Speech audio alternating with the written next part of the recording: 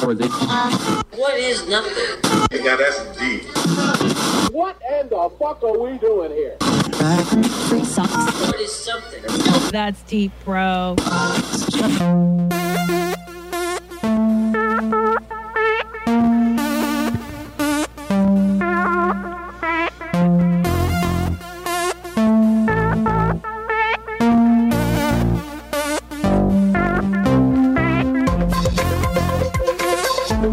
Hey, bros. Welcome to That's Deep, Bro. Serious questions with silly people. I'm your host, Christina Pajitsky. And this week I'm actually in Montreal, going to the Montreal Comedy Festival. Oh. The best part about that festival is just seeing your comedian friends who you see every week at the Comedy Store. But for some reason it's way more fun to hang out with them in the lobby of a hotel in another country, right? Bros, hey, listen. If you live in the Los Angeles area, come see me do stand-up comedy at Flappers Comedy Club in Burbank, August 7th and 8th. Flappers Comedy Club in Burbank, August 7th and August 8th. Just that's like a Friday and Saturday. It's such a good club. I really like the owners. I like the venue. Very good place to see stand-up, too. Very small. It's not a shitty experience. I guarantee you're going to like it. So come peep that. Also, hey, do you shop on Amazon? I know you do. Please use my banner next time you do your shopping on Amazon. It just helps kick back some coins to the show. If you go to that'sdeepbropodcast.com, click on the banner, it says Amazon, and just do your shopping as you normally would, and it would help me tremendously. In fact, just bookmark it. Bookmark my little, banner portal, and then you don't have to think about it. So, bros, today's topic, I'm going to do the topic of sabotage, self-sabotage, and motivation, because some of you wrote in asking about the topic of motivation. I think that's a great idea. And also kind of what goes hand in hand with that is self-sabotage. Why don't we do the things we know we should do? God, who hasn't? I don't do what I'm supposed to do a lot. I don't exercise as much as I probably should. Eat the things I'm supposed to do. Eat the things I'm supposed to eat and love. I don't know. Anyway, my friend Pat Keane is back, and we're going to discuss it. And he gives some really great sports analogies for those of you who love sports. Pat Keane. Get deep on it, guys. Here we go. Self-sabotage and motivation. Enjoy. Stop.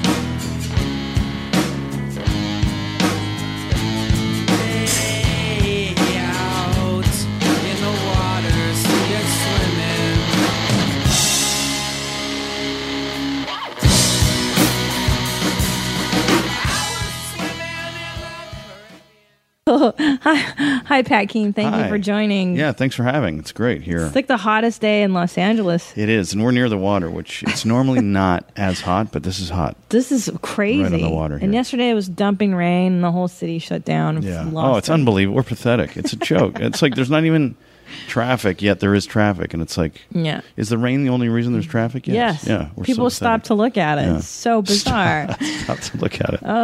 Well, anyways, do you have anything coming up that you want to plug, or?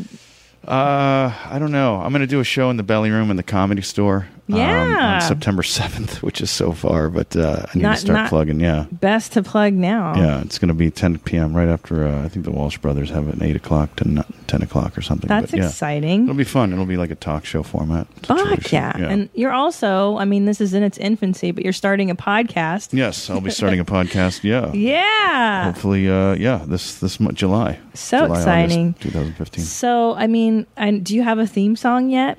No, I don't have a theme song. I have nothing. Oh my God. This is it. So I'm putting it out there. If anybody has any ideas, send it in. Dude, that is the best. Can I tell you that the artwork for That's Deep Bro was done by listeners. The intro music that you hear is done by a listener in the outro. It's the best thing in the world with technology today. You can just put the call out there and someone will answer. So guys, if you want to help out Pat Keane, how can they get a hold of you? They can email me at Pat. It's a new age email. It's patrickkeane@hotmail.com. It's cutting edge. It's You're so old. You got to change that. Well, I like keeping it there because people can't believe it, and then they have to really want it to get a hold of me. So yeah, Hotmail. I have a Yahoo one, and I'm so embarrassed. Are you? Yeah, it's like having an AOL account this point.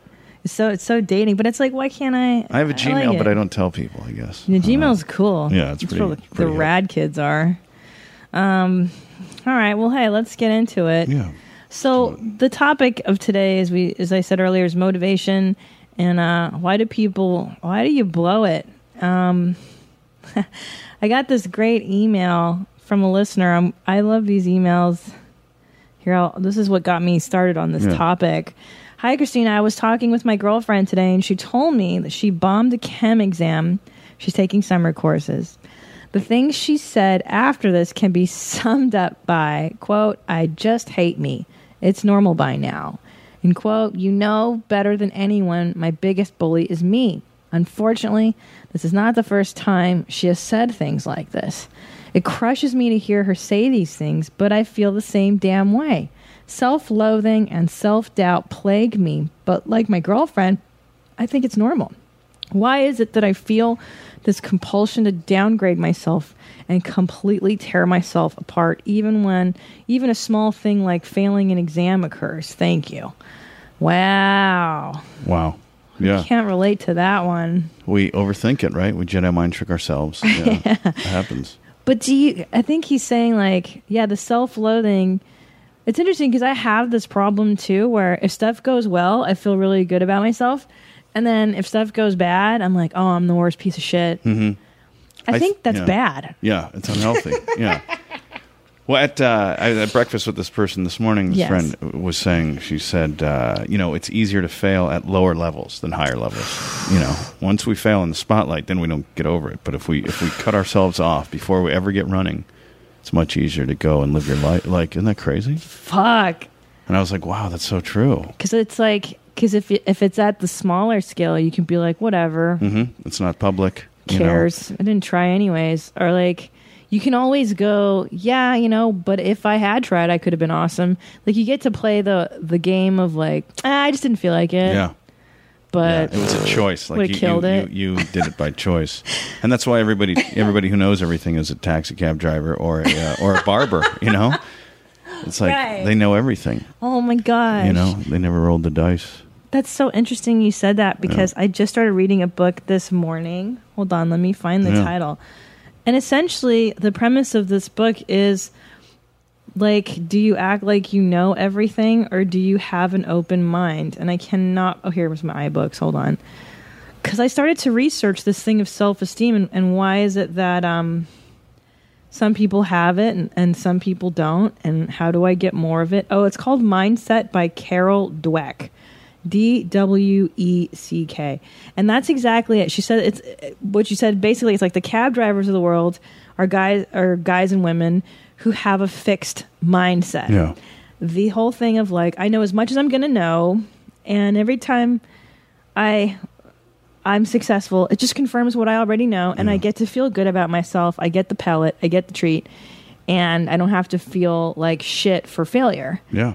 And then the other mindset, which is what she's advocating, is like a growth mindset of, I try things, I like to learn, I like to grow, I like to try and fail, and it doesn't validate or invalidate me as a person. But I don't know how to get to that healthy mindset. No, it's I think when you withdraw from something, when you pull yourself out, it's the ultimate sedative. Like, you're like, oh, look, not caring is the ultimate. I'm going to do a preemptive no care, and you can't hurt me. Like, you're just protecting yourself, and you've got to be able to go fail, you know? That's huge, right? Like, don't be afraid to fail. I think a lot, like Dennis Rodman, who played basketball, there's going to be a few sports references, I think. That's today. fine. We never get them on this show. Yeah, he was an amazing defender because he wasn't afraid to look silly. Like, if someone slam dunked on him, now you have, like, players that are more worried about looking cool. And they're like, I'm not going to try to stop LeBron because he's going to make me look silly on ESPN. Wait, sorry, what is I don't understand. Dennis Rodman wasn't afraid. He was he was like the best defensive player ever in the league, and I think it was because he wasn't afraid to look silly if someone beat him. Okay, if someone Jordan shoot a 3 on him, or someone took him to the basket and slam dunked on him, he wasn't afraid of looking silly, right? Because it happened once in a while. But so the good part of that was he was also the best defensive player of all time. Right now, players are like, oh, man, I don't want to look silly on TV, so if someone's going for it, I'm just going to kind of back off here. But it's like, don't be afraid to look silly. Don't be afraid to look like you're trying. Yeah. Because, like, I did this show called Funniest Wins a year ago, like, with Marlon Wayans. It was this contest show for comedians. It's horrible. Yeah. Like, really, really tested my, just my ability to be shamed. Because, like, you know, it's got to be a reality show where they have to build it up if you fail. They have to, like, give you the talking to about what you did wrong, and like the point, it's a show, so they have to humiliate you. And I remember, like, one time I just bombed out. I forget which whatever challenge it was, and I was like, wait. And I remember I was up there being grilled on the hot seat, and I'm like, yeah, it's comedy, and I swung for the fences and I missed. And in comedy, you're gonna strike out. You're gonna say something that people won't laugh at, and that's part of the process.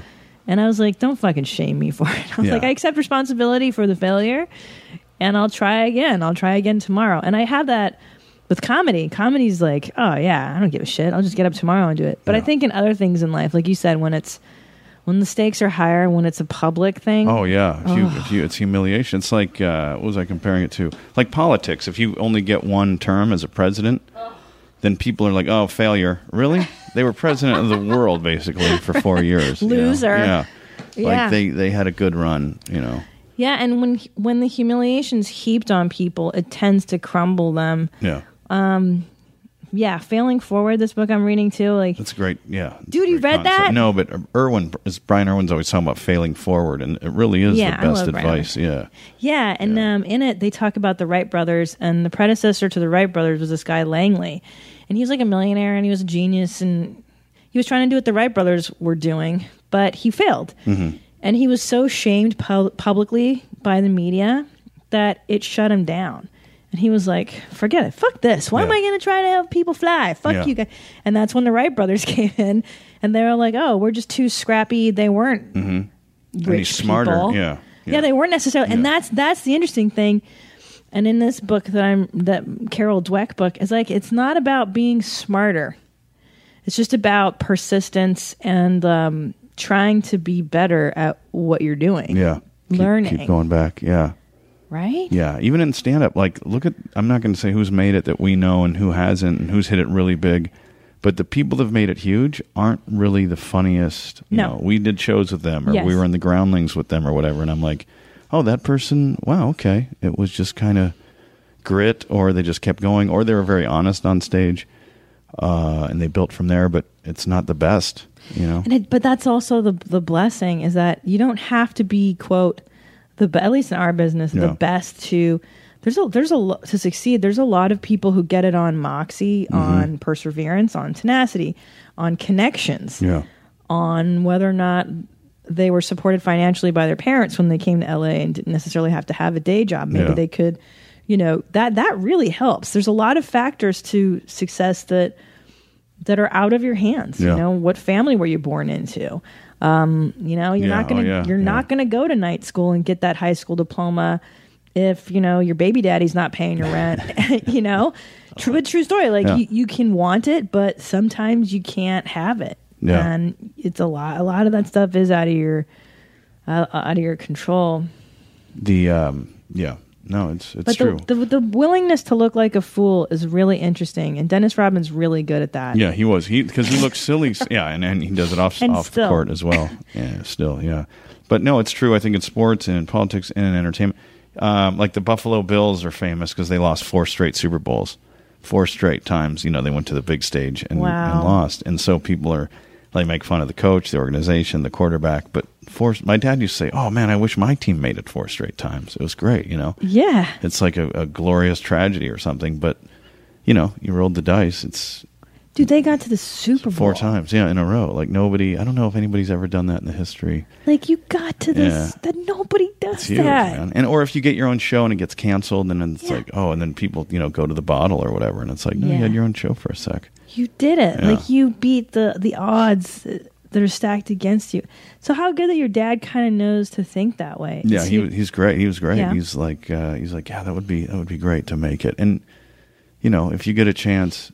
Because sometimes, I don't know, it's great. There's a great story about the center for the Raiders before the Super Bowl, the starting center. You really are full of sports. Yeah, a little too much. I didn't know this. But but more how they apply to life, not the stats so much as like Barrett Robbins was a guy's name. He was the center for the Raiders, and the night before the Super Bowl in 2002, he went down to TJ. Super Bowl was in San Diego. He goes down to TJ and does like ecstasy and coke and gets like tripped out and like.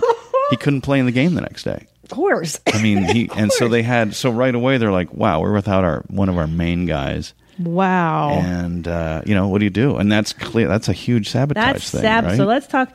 First, let me bring up, let's hold on. I wanted to bring up this thing by Dostoevsky about inertia, and then let's go to sabotage, because I think that's a kissing cousin of inertia. Mm-hmm. Okay, so there's this fantastic philosophy book called Notes from Underground by, I think it's Fyodor. I always said Fyodor Dostoevsky. Yeah. And did you ever read Dostoevsky in college? Which does he have? What's the small little Brothers Karamazov? Which is that? Oh, him? Is that him? I think. Is it Hold him? On. Who has the one about the 3 by 8 foot cell or whatever? All you need is probably him. Somebody goes to jail for murdering their landlord. Yeah. Isn't that him? Hold on. These Russians. Oh, yeah. He's so depressed.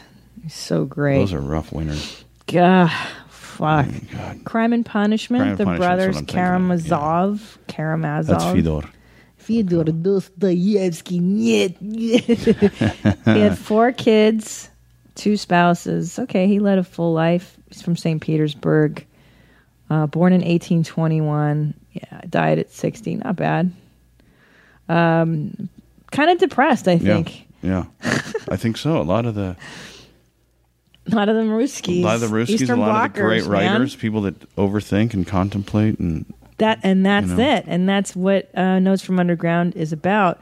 The overthinking and the overcomplicating. Okay, so this is possibly one of my favorite first few sentences of a book ever, and it made me laugh so hard when I was like 20 years old. Reading this for the first time. Okay, it goes like this. This is Notes from Underground.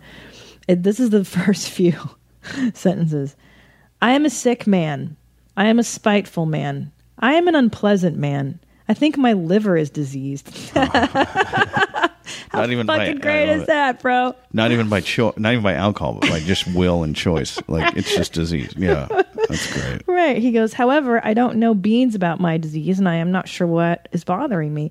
I don't treat it and never have, though I respect medicine and doctors. Besides, I'm extremely superstitious, let's say sufficiently so to respect medicine. I am educated enough not to be superstitious, but I am. No, I refuse to treat it out of spite. You probably will not understand that.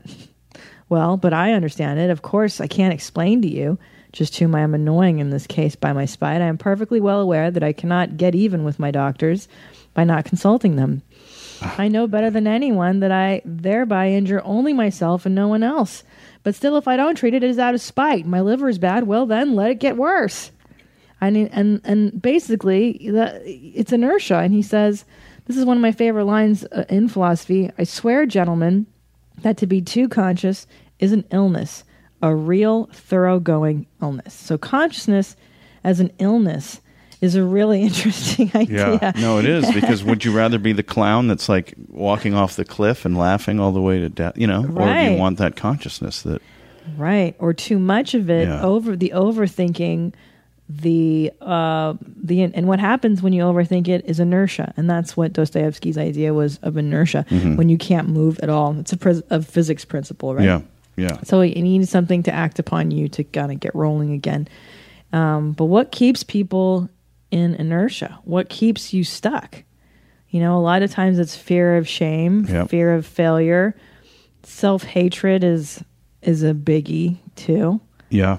Self-hatred, fear of, I don't know, success, exposure. Fear of success is sometimes even scarier than fear of failure. Yeah, it is. It's like, it's like speed wobbles. It's like, oh my God, why haven't I fallen? I've never gone this long on the skateboard without falling. I better fall soon, even if then I'm going to make myself fall, or riding a bike for the first time, or if you're water skiing and you're up and you're like, wow, I'm really doing it, I can't control it, Yeah, no, I've done that before too. You have to let go. But the self-loathing part is really interesting because I was reading a thing about narcissistic parents because my parents are totally narcissistic, and the thing that they do is that's just the sirens. The thing is that it makes you feel inherently like shit having narcissistic parents because they validate you. Like, let's say you get conditional love. Like, you have to do something to get loved by them. Nailed it. There you go. Yeah. Or if you make a good piece of art as a kid, it's not the art's good or you did good work. It's you're a genius. They inflate you only to deflate you later because they hate themselves. Yeah. What the fuck ever. It's too convoluted. But the point of it is, a lot of times that self-loathing doesn't even belong to you, kiddo. Oh, yeah. It's put there through teachers or parents inadvertently. Yeah. And I'm not blaming the parent because they don't know what the hell they're doing. Right. They were 25 when they had you, or 30. They weren't even a fully evolved human. Not people. But that stuff isn't yours. That self-loathing shit. I mean, we know people who self-sabotage. You and I are friends with. We have a mutual friend, I would say, who really self-sabotaged himself consistently. Right. I think you know who I'm referring to. I'm not going to say who it is. But. Yeah. Well, can you tell? I'm trying to think. I mean, there's so many, especially in the stand-up world. Yeah. And even myself included. I mean, I think a lot of comics, if you're a fan of stand-up and you see comics play to the back of the room, especially if they come up in L.A. where a lot of times the audiences are small or they're other comics. So you start playing to the back of the room, playing to other comics, and then that becomes your set. And then you go play wherever, in Denver or Texas or Florida. Yeah. And people civilian audiences are like, what's this guy talking about? And it's like, oh, he's doing back of the room stuff. Yeah. And sabotaging before the set, before his personality even, flourishes on stage. Yeah. But so for people who don't know what that means to play the back of the room, it means that you're playing to the knucklehead comics in the back. Just trying to make them laugh. Who are also self-loathers. Right. And, what we all do it as comics. You love to snicker in the back of the room when your friend's bombing. Mm-hmm. The best thing to do is to get in the back of the room and laugh your ass off. Yeah. That's like our favorite pastime is to shit on the dude who's eating it. Yeah. It's better than, I don't know, it's better than the audience watching, Bill Cosby or whomever, Seinfeld, Gaffigan, you're having more fun out of the suffering or something. I don't know. Yeah. But that's the thing but that goes back to what that mindset thing I was talking about is that she says people with fixed mindsets, like this is all I'm going to know, I validate, they tend to appreciate people doing shittier than them because it just validates you. Like, look at that piece of shit. Oh, it feels so good. It feels good. I'm so good. Yeah. Rather than go and watch Chappelle work out his new hour down at the Comedy Store in the OR one night. Like, so it's like, do I go with the people that are beneath me so that I feel better, or do I ride with fucking eagles and then hope to become an eagle myself? Yeah. Because it's harder. Because then it can hurt your self-esteem. It can hurt your sense of self if you're flying with eagles, right? Right. They're right. That's rough. You're like, oh, it's so much better than me. Yeah. Louis C.K.'s so much funnier than me. How can I watch Louis C.K.? Yeah. How can I watch Chris Rock work something out in the OR? Like, oh my God, it's so amazing. Where's the safe? Can I go back to dating that ugly person or whatever? Oh, yeah. Oh, that's interesting too. Have you done that before? I think we all have, right? Just... It's easier to date that person and then, than really watch my diet and exercise and good habits. That's my big self-sabotage. So, yeah, you want to, I don't know. You like the Chappelle show is interesting. Like, do you think he sabotaged that show? Like, there was no reason. Why did he pull it off the air? Do you think he was like, boy, this is too good? I mean, because he was saying at the time that there were too many Comedy Central decision makers in on the final product. I don't know what reason he had for leaving. I mean, I think oh my God. It's easy for me to say, but like, why not stretch it out another 2 seasons and then call it quits? I don't know. I don't know. But I think you're right. Do you think he this is too much? I would say that Chappelle thing was one of the biggest self-sabotage. There's another one. I think there was a moment when Andrew Dice Clay was at the top of his game in like the 90s. That's another good example. Yeah. Yeah. And I love Dice. Yeah. Oh, and yeah. I loved it. By the way, like there's 2 funny guys. Right. But I remember when Dice went on SNL and the women were mad, all the feminists. I'm a feminist. Right. But I still think Dice is funny. I don't give a shit. Yeah. And they didn't want him on and they protested. Yeah. And then Dice apologized. Oh, he apologized, huh? For being, like, I'm sorry I offended people. And he lost a ton of respect. And you're like, motherfucker, like, not to do that. That's like rule number 1 of comedy is your job is to offend and don't backpedal. And I think he self-sabotaged in that way. Yeah. There's Roseanne singing the national anthem poorly. Yeah, what was that about? Why did they even have her? What did they expect to happen when they brought her to do that? Yeah. Well, she, it was a bad decision, I'm sure. But that didn't ruin her or anything, right? It did. I think it really put a wrench. Because then she grabbed her crotch and spit or something afterward, which... Hey, man, who knows, dude? You get in a weird headspace and you do shit you think is funny at the time. But deep down, you probably shouldn't mock the national anthem. Right. Like in the middle of the country. God, is that where she was? Like St. Louis? I can't remember, but I know to this day I did this comedy channel in Texas, and I was like, you get to like host for an hour or whatever and play all your favorite comics. And I go, I love Roseanne. Can I play her? And the girl goes, the owner won't have her stuff in here. I go, why? Well, because she sang the national anthem in the late 80s or 90s. Yeah, or butchered it. Right. But like he's still offended at something that happened in the fucking 90s, That's bro. ridiculous. Yeah. That's like a restaurant refusing. We don't serve Jane Fonda because of what she said about Vietnam, in the 70s. But that Chappelle thing, you're right. And that's something that I'm still not able to wrap my head around. I just can't. I don't buy the reason that is the reason. If that was the reason he gave, I don't think that was valid. You had... you were calling the shots, man, Yeah. So it's just because you maybe didn't want all that responsibility or something, You see a lot of kids quit. I mean, when I watch comedy, so much of it's like sports in junior high or high school where like somebody was a superstar and they just didn't want to, they're like, I'm out of here. This is kind of weirdly too much responsibility. And the best ones leave before they even get great. I think that's, part of it. Is that if you don't, because I think what inevitably happens, at least in the fame machine, and I'm starting to see it happen with Amy Schumer, is like the media will build you up and then they'll begin to tear you down because it sells more papers. Yeah. Now you're at the top and they can shit on you and everybody knows who you are and it sells. So I think Chappelle, maybe that's what got him, was I'm so big. My show is so successful. Yeah. There's only one way to go from here. And if you look at those arena comics, that's just the trajectory. Yeah. That's the nature of the beat. Look at Dane Cook's career. Yeah. That guy couldn't be bigger. Yeah. Holy fuck. Yeah. And I don't know if he saw, I know that he had hired a guy, his money manager.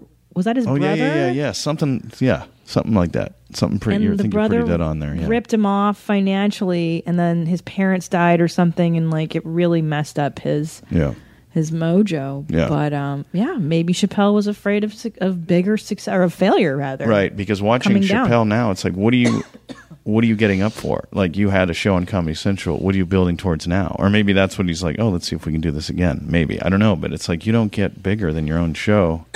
On and it was Comedy so Central. Funny. Yeah, and it was going viral, and that was the last show that everybody was talking about those episodes, because that was after Seinfeld, and now there's no shows that everybody knows, That's that. Like, did you see that episode or that sketch? Or Key and Peele. I've heard people, a little bit. Schumer show too. People talk about Amy. But you're right. I think on that where there was everybody going, Rick James, bitch. Oh yeah, everybody. Yeah, Rick James, your dad bitch. knew Rick James, bitch. Yeah. Like. Or black white supremacist. So good. So good. That was the best sketch ever. So, Did Aaron von Schoenfeld had a great tweet or a post about Amy Schumer the other day. She's like, "Hey guys, does anybody know what Amy Schumer's up to these days?" I was laughing so hard. I shared it. So funny. Yeah. Because they're just blowing her out of the water. Yeah, I mean, it's upsetting because it might be too much. Yeah. It's just a fame machine, and it takes you up and it knocks you down. And hopefully, the key is to be able to weather that without completely imploding with drugs and alcohol, or whatever it is that your vice is. Like if you look at Belushi, shit, that guy couldn't be more famous, and he completely unraveled. He sabotaged too. Yeah. But why? That's the thing. And you go, is it because I think some of it is, okay, so like with this guy's email, she bombed her chem exam. I just hate me. It's normal by now. You know better than anyone my biggest bully is me. So she kind of went into this, it sounds like summer chem class going, well, I'm an idiot. I can't do chemistry. I'm a dope. I'm probably going to fail it. So then she fails and she meets her expectation of failure. And now you can go, see, I told you. Yeah. What did I tell you? I'm a fucking loser, man. Just like my mom said, my dad said, just like I knew I would be. So she set herself up for it. Yeah. And that's devastating. That's crazy. Yeah, because it's just you against yourself. It's just that test. You don't have to. It's not a competition. It's you. It's you versus you. Right. Like if you're in the class with other people, it's like, oh, I can't do as good as that person. Well, why not just worry about, I don't know. Why not worry about the test? It's funny when it's in sports, there's like if you run track, it's you against the clock. Mm-hmm. When you play football or basketball or tennis, it's you against that person. Mm-hmm. So, I mean, it's a weird, what's the greater battle? Mm-hmm. But don't you think with sports, because my husband loves football, and he always talks about like different athletes, and he loves this, I think for the same reason you do. God, you two should get together and do a sports show. Yeah, no, we should. I'm going to actually, you saying that just triggered. I'm going to send him something this week about, You guys would really get along talking about the sports stuff. I mean, you already know Tommy, but...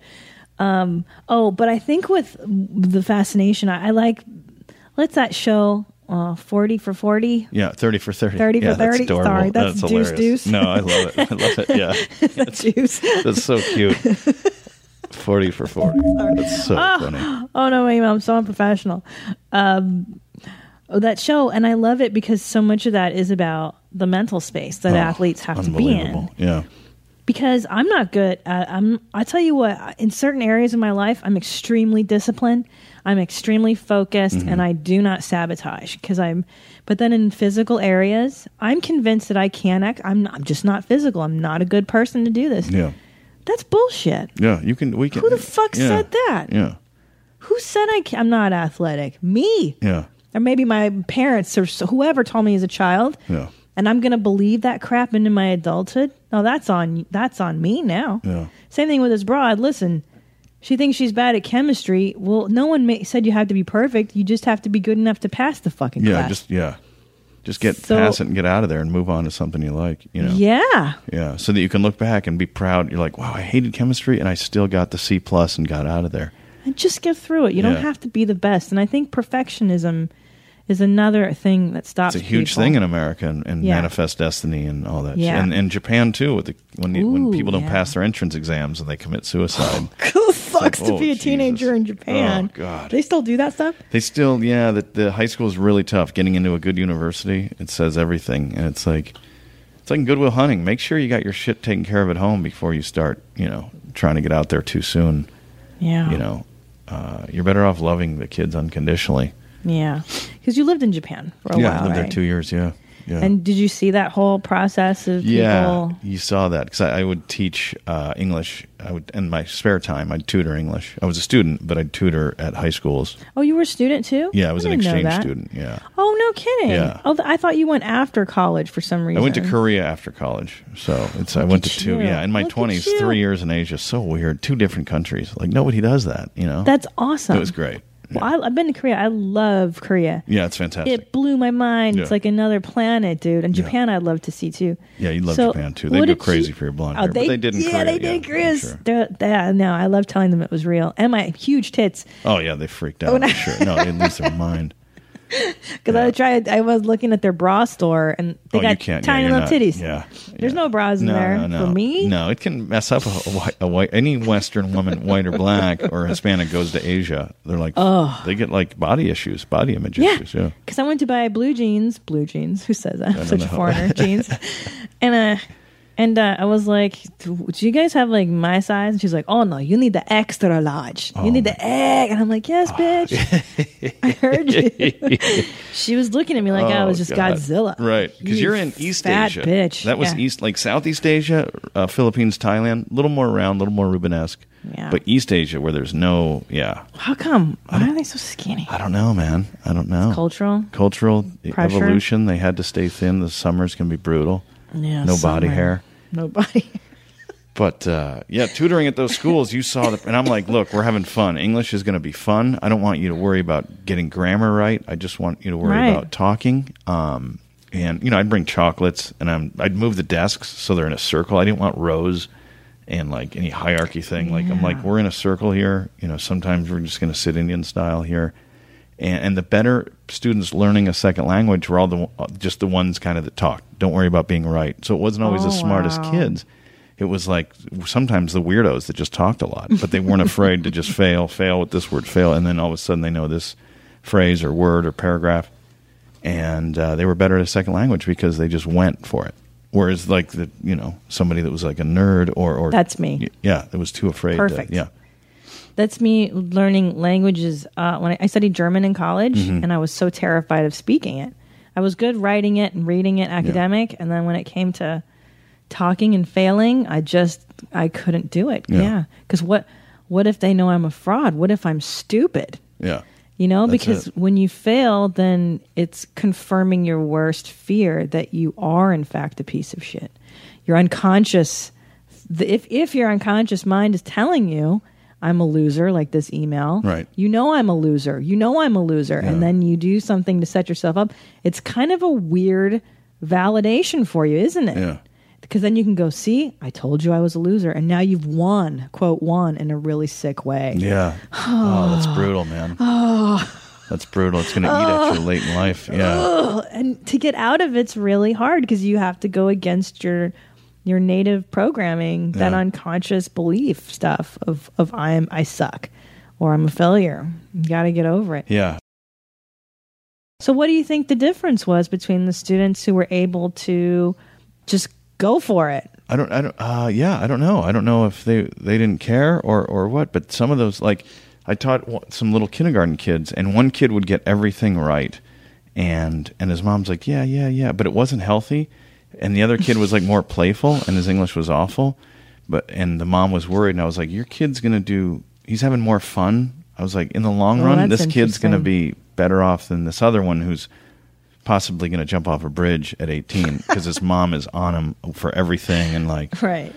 I was like, it's healthier. Your little, Ayato is probably healthier than Kosuke. What are their names? I had, it was Ayato and Kosuke were 3-year-olds. And then I had 4 6-year-olds, and I would teach them for an hour a week, and it was adorable. It was so fun. Did they think you were a Kennedy? Because you do look like a Kennedy. Well, at that age, I don't know if in the mid-90s, a 4-year-old Japanese kid knew what a Kennedy was. Oh, that's true. But no, the parents, they were always like, oh, you look like a Kennedy, or they did know, huh? Well, yeah, the parents and the families, yeah, but they would, like, you and I look more different than any 2 Japanese people. Yes, yeah. Which there's more range in us, so that's 120, 150 million people who look very similar. Yeah. So anything different, you stand out there. It's so true. Mm-hmm. Like when I went to Africa, South Africa. Jesus, I can't imagine.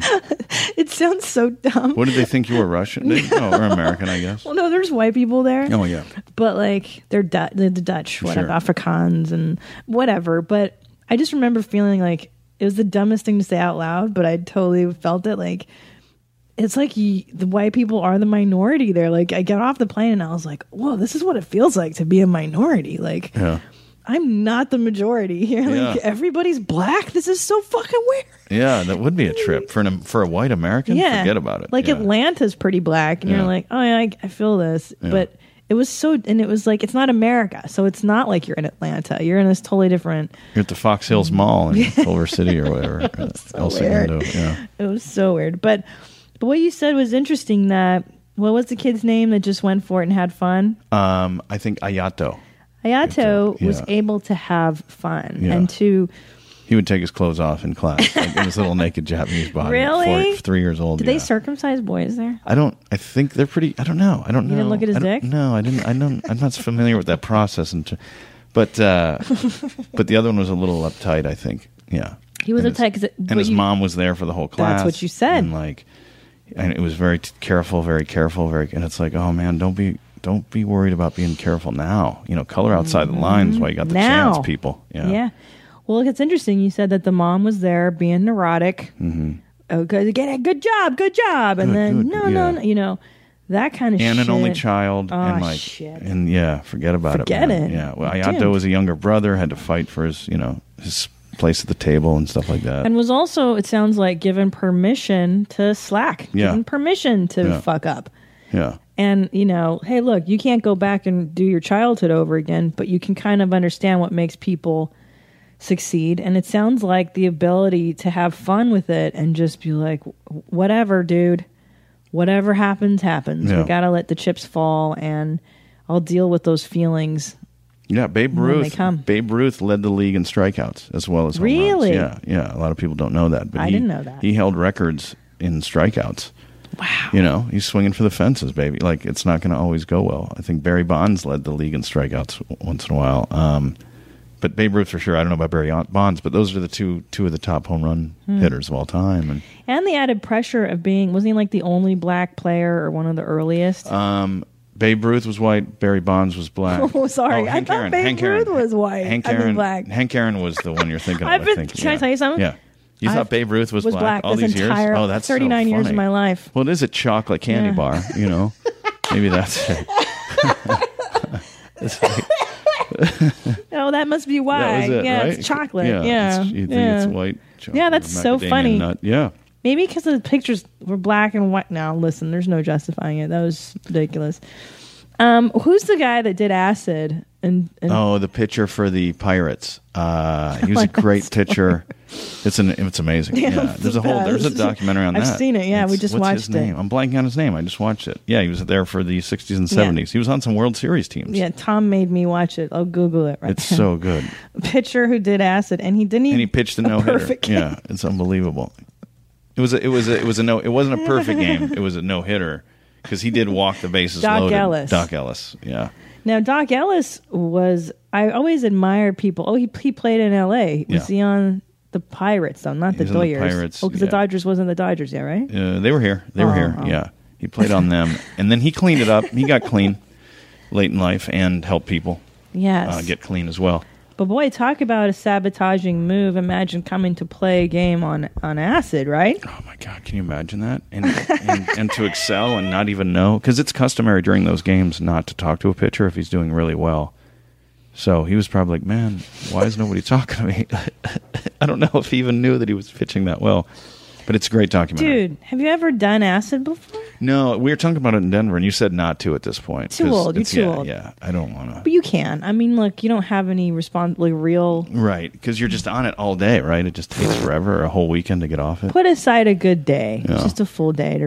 12 hours to get Can real you take weird. half a hit or anything? Yeah. Oh, yeah. Mm-hmm. Okay. But it's going to fuck you up physically the next couple of days. You're going to feel depressed and... foggy. So maybe set aside 3 days, actually. 3 days. I think 3 days is the general druggy rule. But he was also very rascally. Doc Ellis, in that documentary, he came out one day wearing curlers in his hair. Oh, that's right. Yeah, that's right. That's so awesome.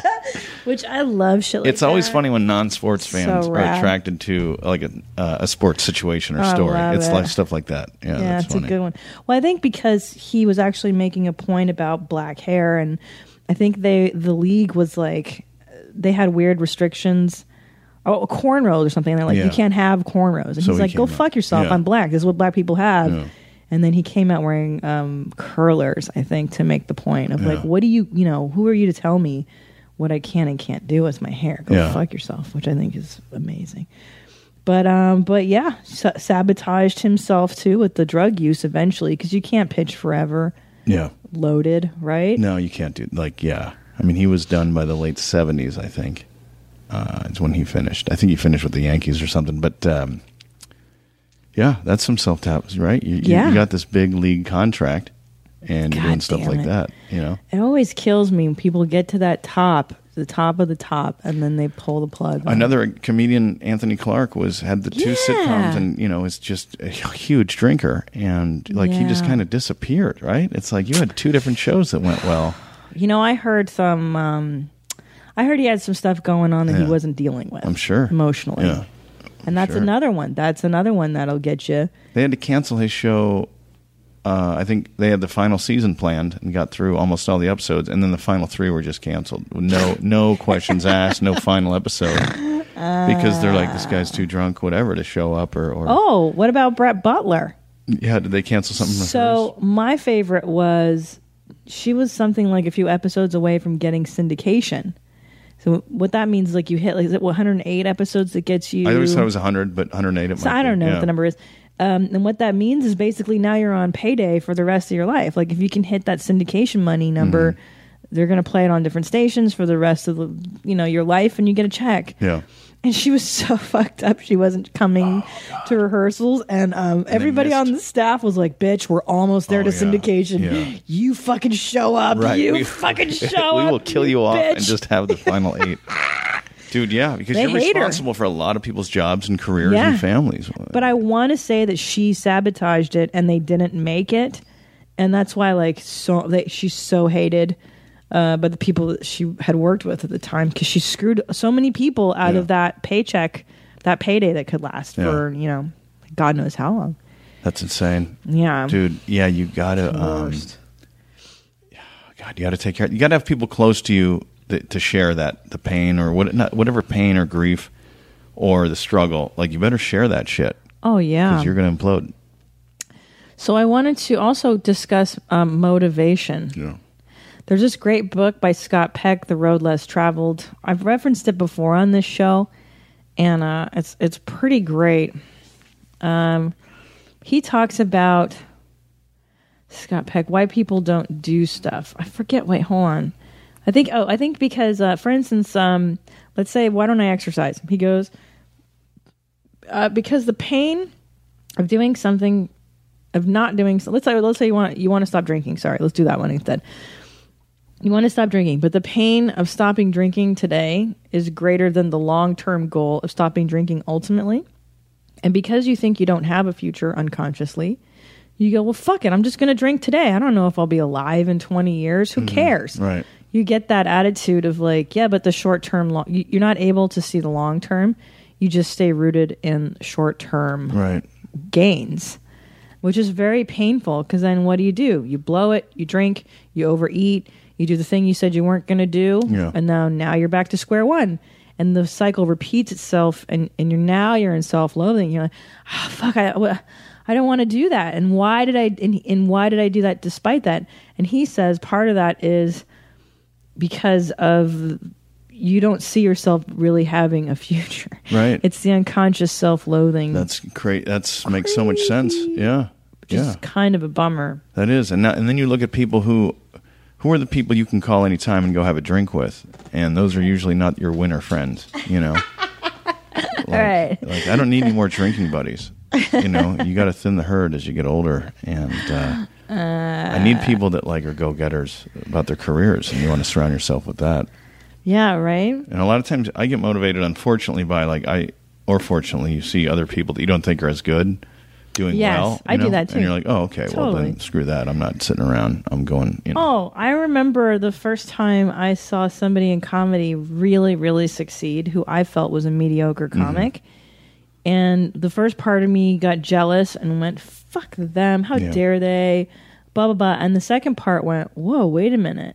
If somebody with just a tiny bit of talent can get so far, that's awesome. Yeah. Because what does that say for me? Right? You're going to go, put it out there, guys. Yeah. You got to put it out there. It's not always about, what we said at the very top, being the smartest person in the room, being the most talented. There's a whole lot of other stuff that goes into it. Did you read Blink ever by Malcolm Gladwell? I love his books. We overthink it.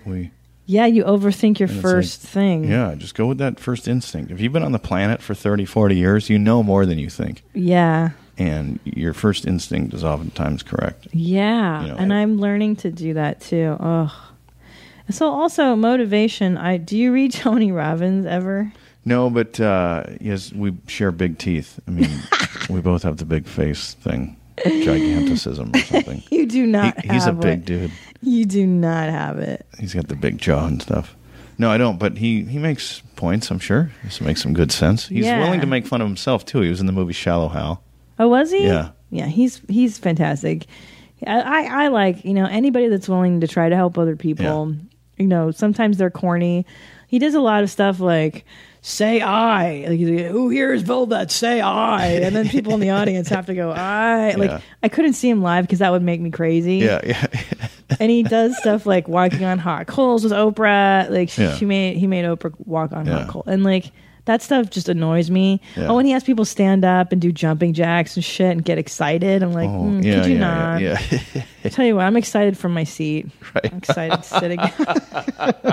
Oh my God, that's great. Louis C.K. I'd rather be sitting and doing nothing than standing and having sex. Right? How did you say that? That's yeah. Which is so good and true. Yeah, it's funny. My worst fear about having a kid, it's not like all the regular fears, like, is he going to be a sociopath? Is my life going to be over?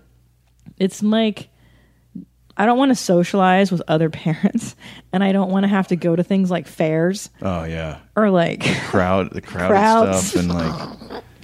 Oh, God. Yeah. Or, like street fair. Yeah, or like they had a block party at my neighborhood yesterday, and they're like, you coming out? We got food. And I was like, no. Nah. I'm good. I'm going to stay in. I love it. This is a great, for your show, great episodes of just like, no.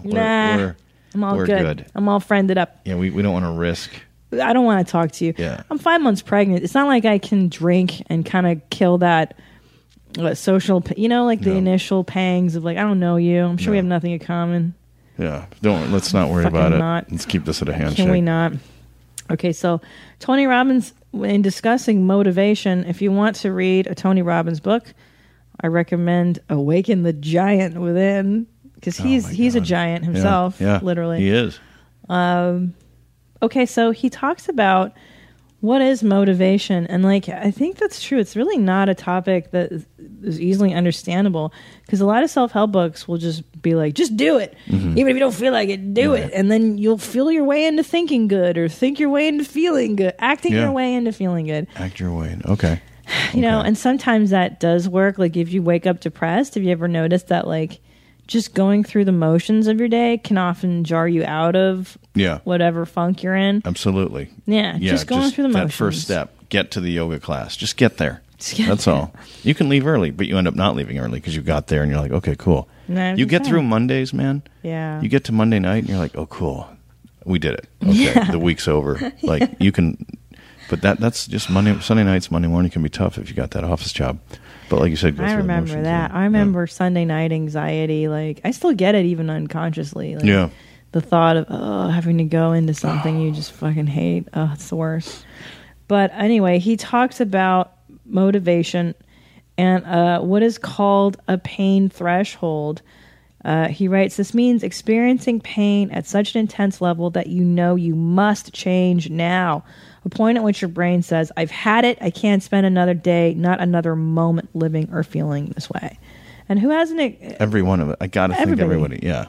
I got to think, in that relationship, job, or being in neither, or living at home, or, That's the worst. I think the best example is a relationship. When it's time to break up with someone is like when you can't take it anymore. You're like, I can't come home to this motherfucker one more day. Oh, that's got to be terrible. It's and the you worst, stay in right? it. Yeah. And you stay in it for years, right? Yeah. People stay in those for years. Or jobs they hate, situations, and then eventually, look, this email that was sent to us. Eventually, your girlfriend, buddy, is going to get sick. She's going to have to pass chemistry at some point if she wants to graduate. Yeah. I know somebody that took Algebra 1 about 5 times. Yeah. No lie. Because of the same mechanism of, I can't do this. Like, well, if you go into it thinking you can't do it, of course you can't do it. Of course. Yeah. But it's crazy. A lot of times it's a professor you just don't gel with. Sure. Professor or teacher before that. But yeah. Sure. Or maybe you've grown up with a bias. I'm not good at math, or I can't do this and that, and then you fulfill that. But isn't that the truth about reaching a pain threshold of I can't do this shit this way anymore. I can't. You ever quit smoking? No, I've never quit or started. Oh, you never smoked? No. So, but I can imagine it's brutal. Like, quitting is. I've seen friends try to quit, and the mood they get into, and they're right back on it. Yeah, quitting smoking. Yeah, I quit when I was 30. I started smoking at 13. I quit at 30, and it was because I was like, I can't fucking do this anymore. Yeah. I'm a 30-year-old adult. I cannot willingly poison myself, because that's what that is, poisoning your body. Yeah. Willfully, like, I'm gonna smoke. Am I out of my mind? And the pain of doing that activity overrode whatever the word would be, my desire to smoke. The pain of doing it outweighed my ability. Like, I couldn't not quit anymore. I couldn't do this shit to myself. That's great. What a great realization. I don't know if it's realization or just desperation. I don't know. Yeah, bottom. It's called bottom, guys. Being a bottom. No, rock bottom. Bottom. It's called, in the gay community. This is about taking it in the butt. Taking it in the... Yeah, Jesus. You got it. No, that's good. And then you got it over by 30. That's great that you were done with that. I went to a hypnotherapist. Oh, okay. But in one shot, that they did it. I haven't smoked in 9 years. Isn't that crazy? And I don't miss it at all. Yeah, because I have friends that still, Henry and Mike. 40-something. Yeah, they just... That's and it is, so and it's crazy. And it's with food, I think, too. Now you're realizing that food. It's like, oh no, food's a drug.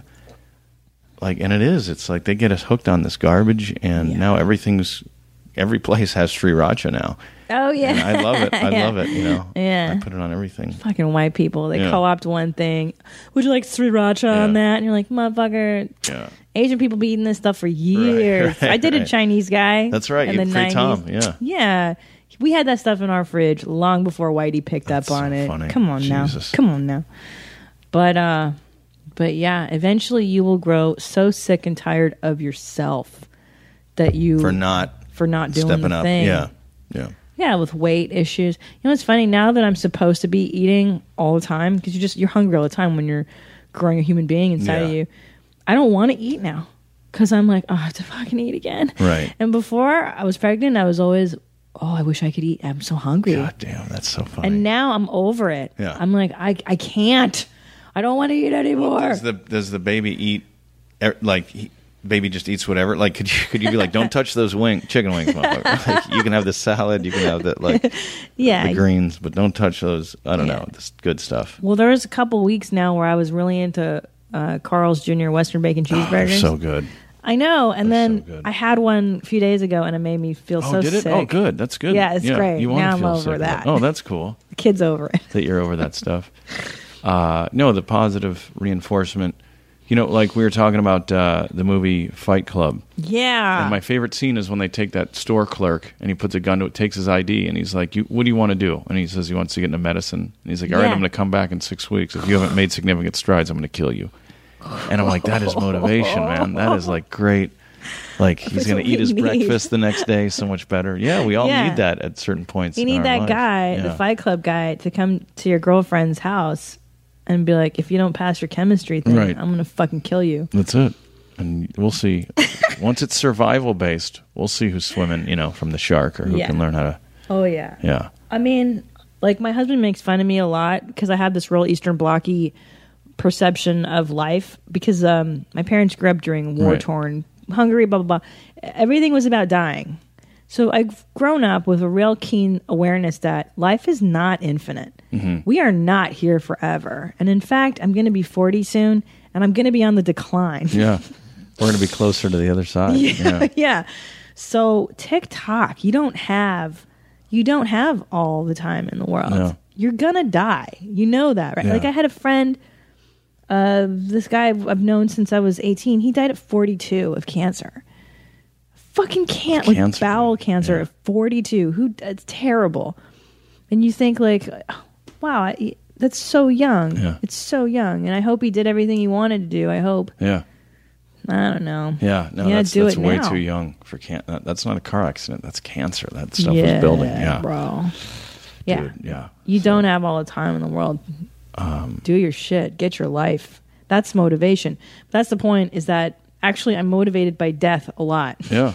And I don't know, is that a negative or positive? I don't think it's either. It just is. Could be both. Right? That could be a both thing. Very existential, and I always live by that of you don't have forever, man. And when you're afraid of something, I had a comedy teacher tell me this when we first started doing stand up because about nerves, like, oh, you nervous? He goes, just remember, you're not in a war zone. Yeah. You're not carrying cancer. You're not being shot at. Yeah. You're going out there to tell some fart jokes. Yeah. Relax. And sometimes when I get in my head, I'll be like, oh yeah, I'm not, what am I doing? What is bigger than this? Well, dying, cancer, war, all those things. Yeah. This is just me trying something that I might fail at. Right, not getting, because you're going to, like, no matter what, if you have a 5-minute set and it goes awful, you're still a funny person that, like, you're going to get them laughing at something. And sure, you didn't get them to laugh at every single thing. And as comics, we think, I didn't get them to laugh at every single thing. Yeah. But they just know that they laughed. That's all they know. They're not going, oh, you were 1 for 10. They're like, you made me laugh, dude. That was fun. There's someone in the audience keeping score. Yeah. Like, remember joke number 5? Not so much. Yeah. Not very good. Wow. Well, there we go. Yeah. Do you have anything else, buddy, to add on this? What was, like, I'm trying to think in Pulp Fiction. I was thinking about Pulp Fiction because I was driving down and I'm like, Redondo. Before I moved to L.A., I had no idea what the spots they were talking about in Swingers and Pulp Fiction were. I'm like, oh, Redondo's here. Yeah. No wonder when they were in the valley for Joe's auto truck and tow. Yeah. That he's like, I'll give you a ride. Where do you live? And he's like, Redondo. And he's like, oh, cab for you and your Inglewood buddy. Too far. But I was thinking in Pulp Fiction when Bruce Willis, he was going to take the dive. Yeah. And then he wakes up and the whole watch dream that he has about his dad's watch in Vietnam. I'm like, is that motivation? Because then he went out and killed the guy in the boxing ring in the fight in the movie. Was that motivation or self-sabotage? I don't know. I think maybe it was because he was supposed to take a dive to make the money to get the girl. That's to true. That's true. That could have been self-sabotage. Yeah. Where he could have just been like, cool, I'll take the dive and have all this money. But and his ego he blows that. Yeah. He couldn't. His ego couldn't take the blow of losing. Wow. So, but that's interesting. Who knows? Yeah. One way or the other, dude. The ego. Yeah, because he's like, F pride, man. Fuck it. And he didn't. He went with pride.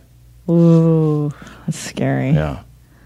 Fuck Pride. That's a great movie. It is. I saw that movie in San Francisco when it came out, and during the ball gagging scene, a couple of gay dudes stood up and went, "This is homophobic." What? Oh, God, are you kidding? Oh, yeah. God. That's when San Francisco was fun, when people hissed at movie trailers and protested during the Hollywood film. So like, funny. yeah, go for it. Yeah, well, militant gays. I mean, it's fun, all the factions that result from all these, movements and counter movements, and then it's like now we're gonna have militant gays that like everything's homophobic and everything's racist now, and everything's I know. You know what though? Sometimes they are. Yeah. Looking back, it's like sometimes that shit is, and you got to point it out.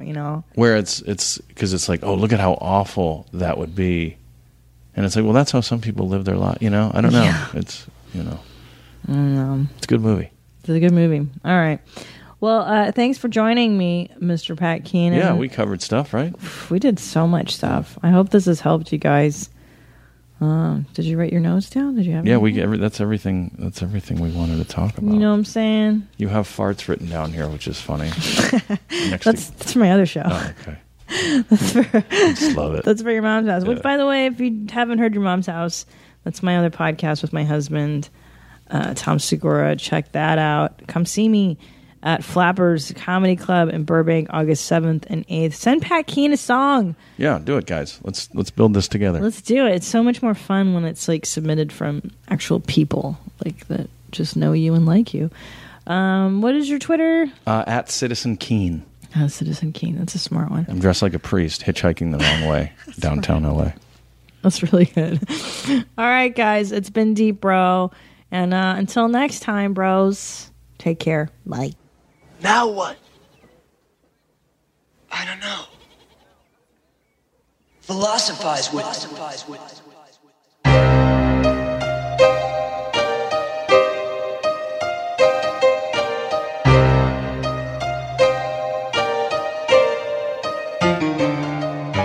Yeah, it's Christina P, aka Miss Jeans. This ain't your mom's house, it's a different theme. Gotta be critically thinking. Like you caught up at a cocktail party, odd thoughts start to sink in. John Locke, or was it Socrates? Aristotle or Plato, maybe Hippocrates. Got us talking all properly, topically. Just a comedian discussing these philosophies. Serious questions, silly people. What's that? That's deep, bro. It is the ultimate metaphor for life, and you know what that is? What? That's deep, bro. That's deep, bro.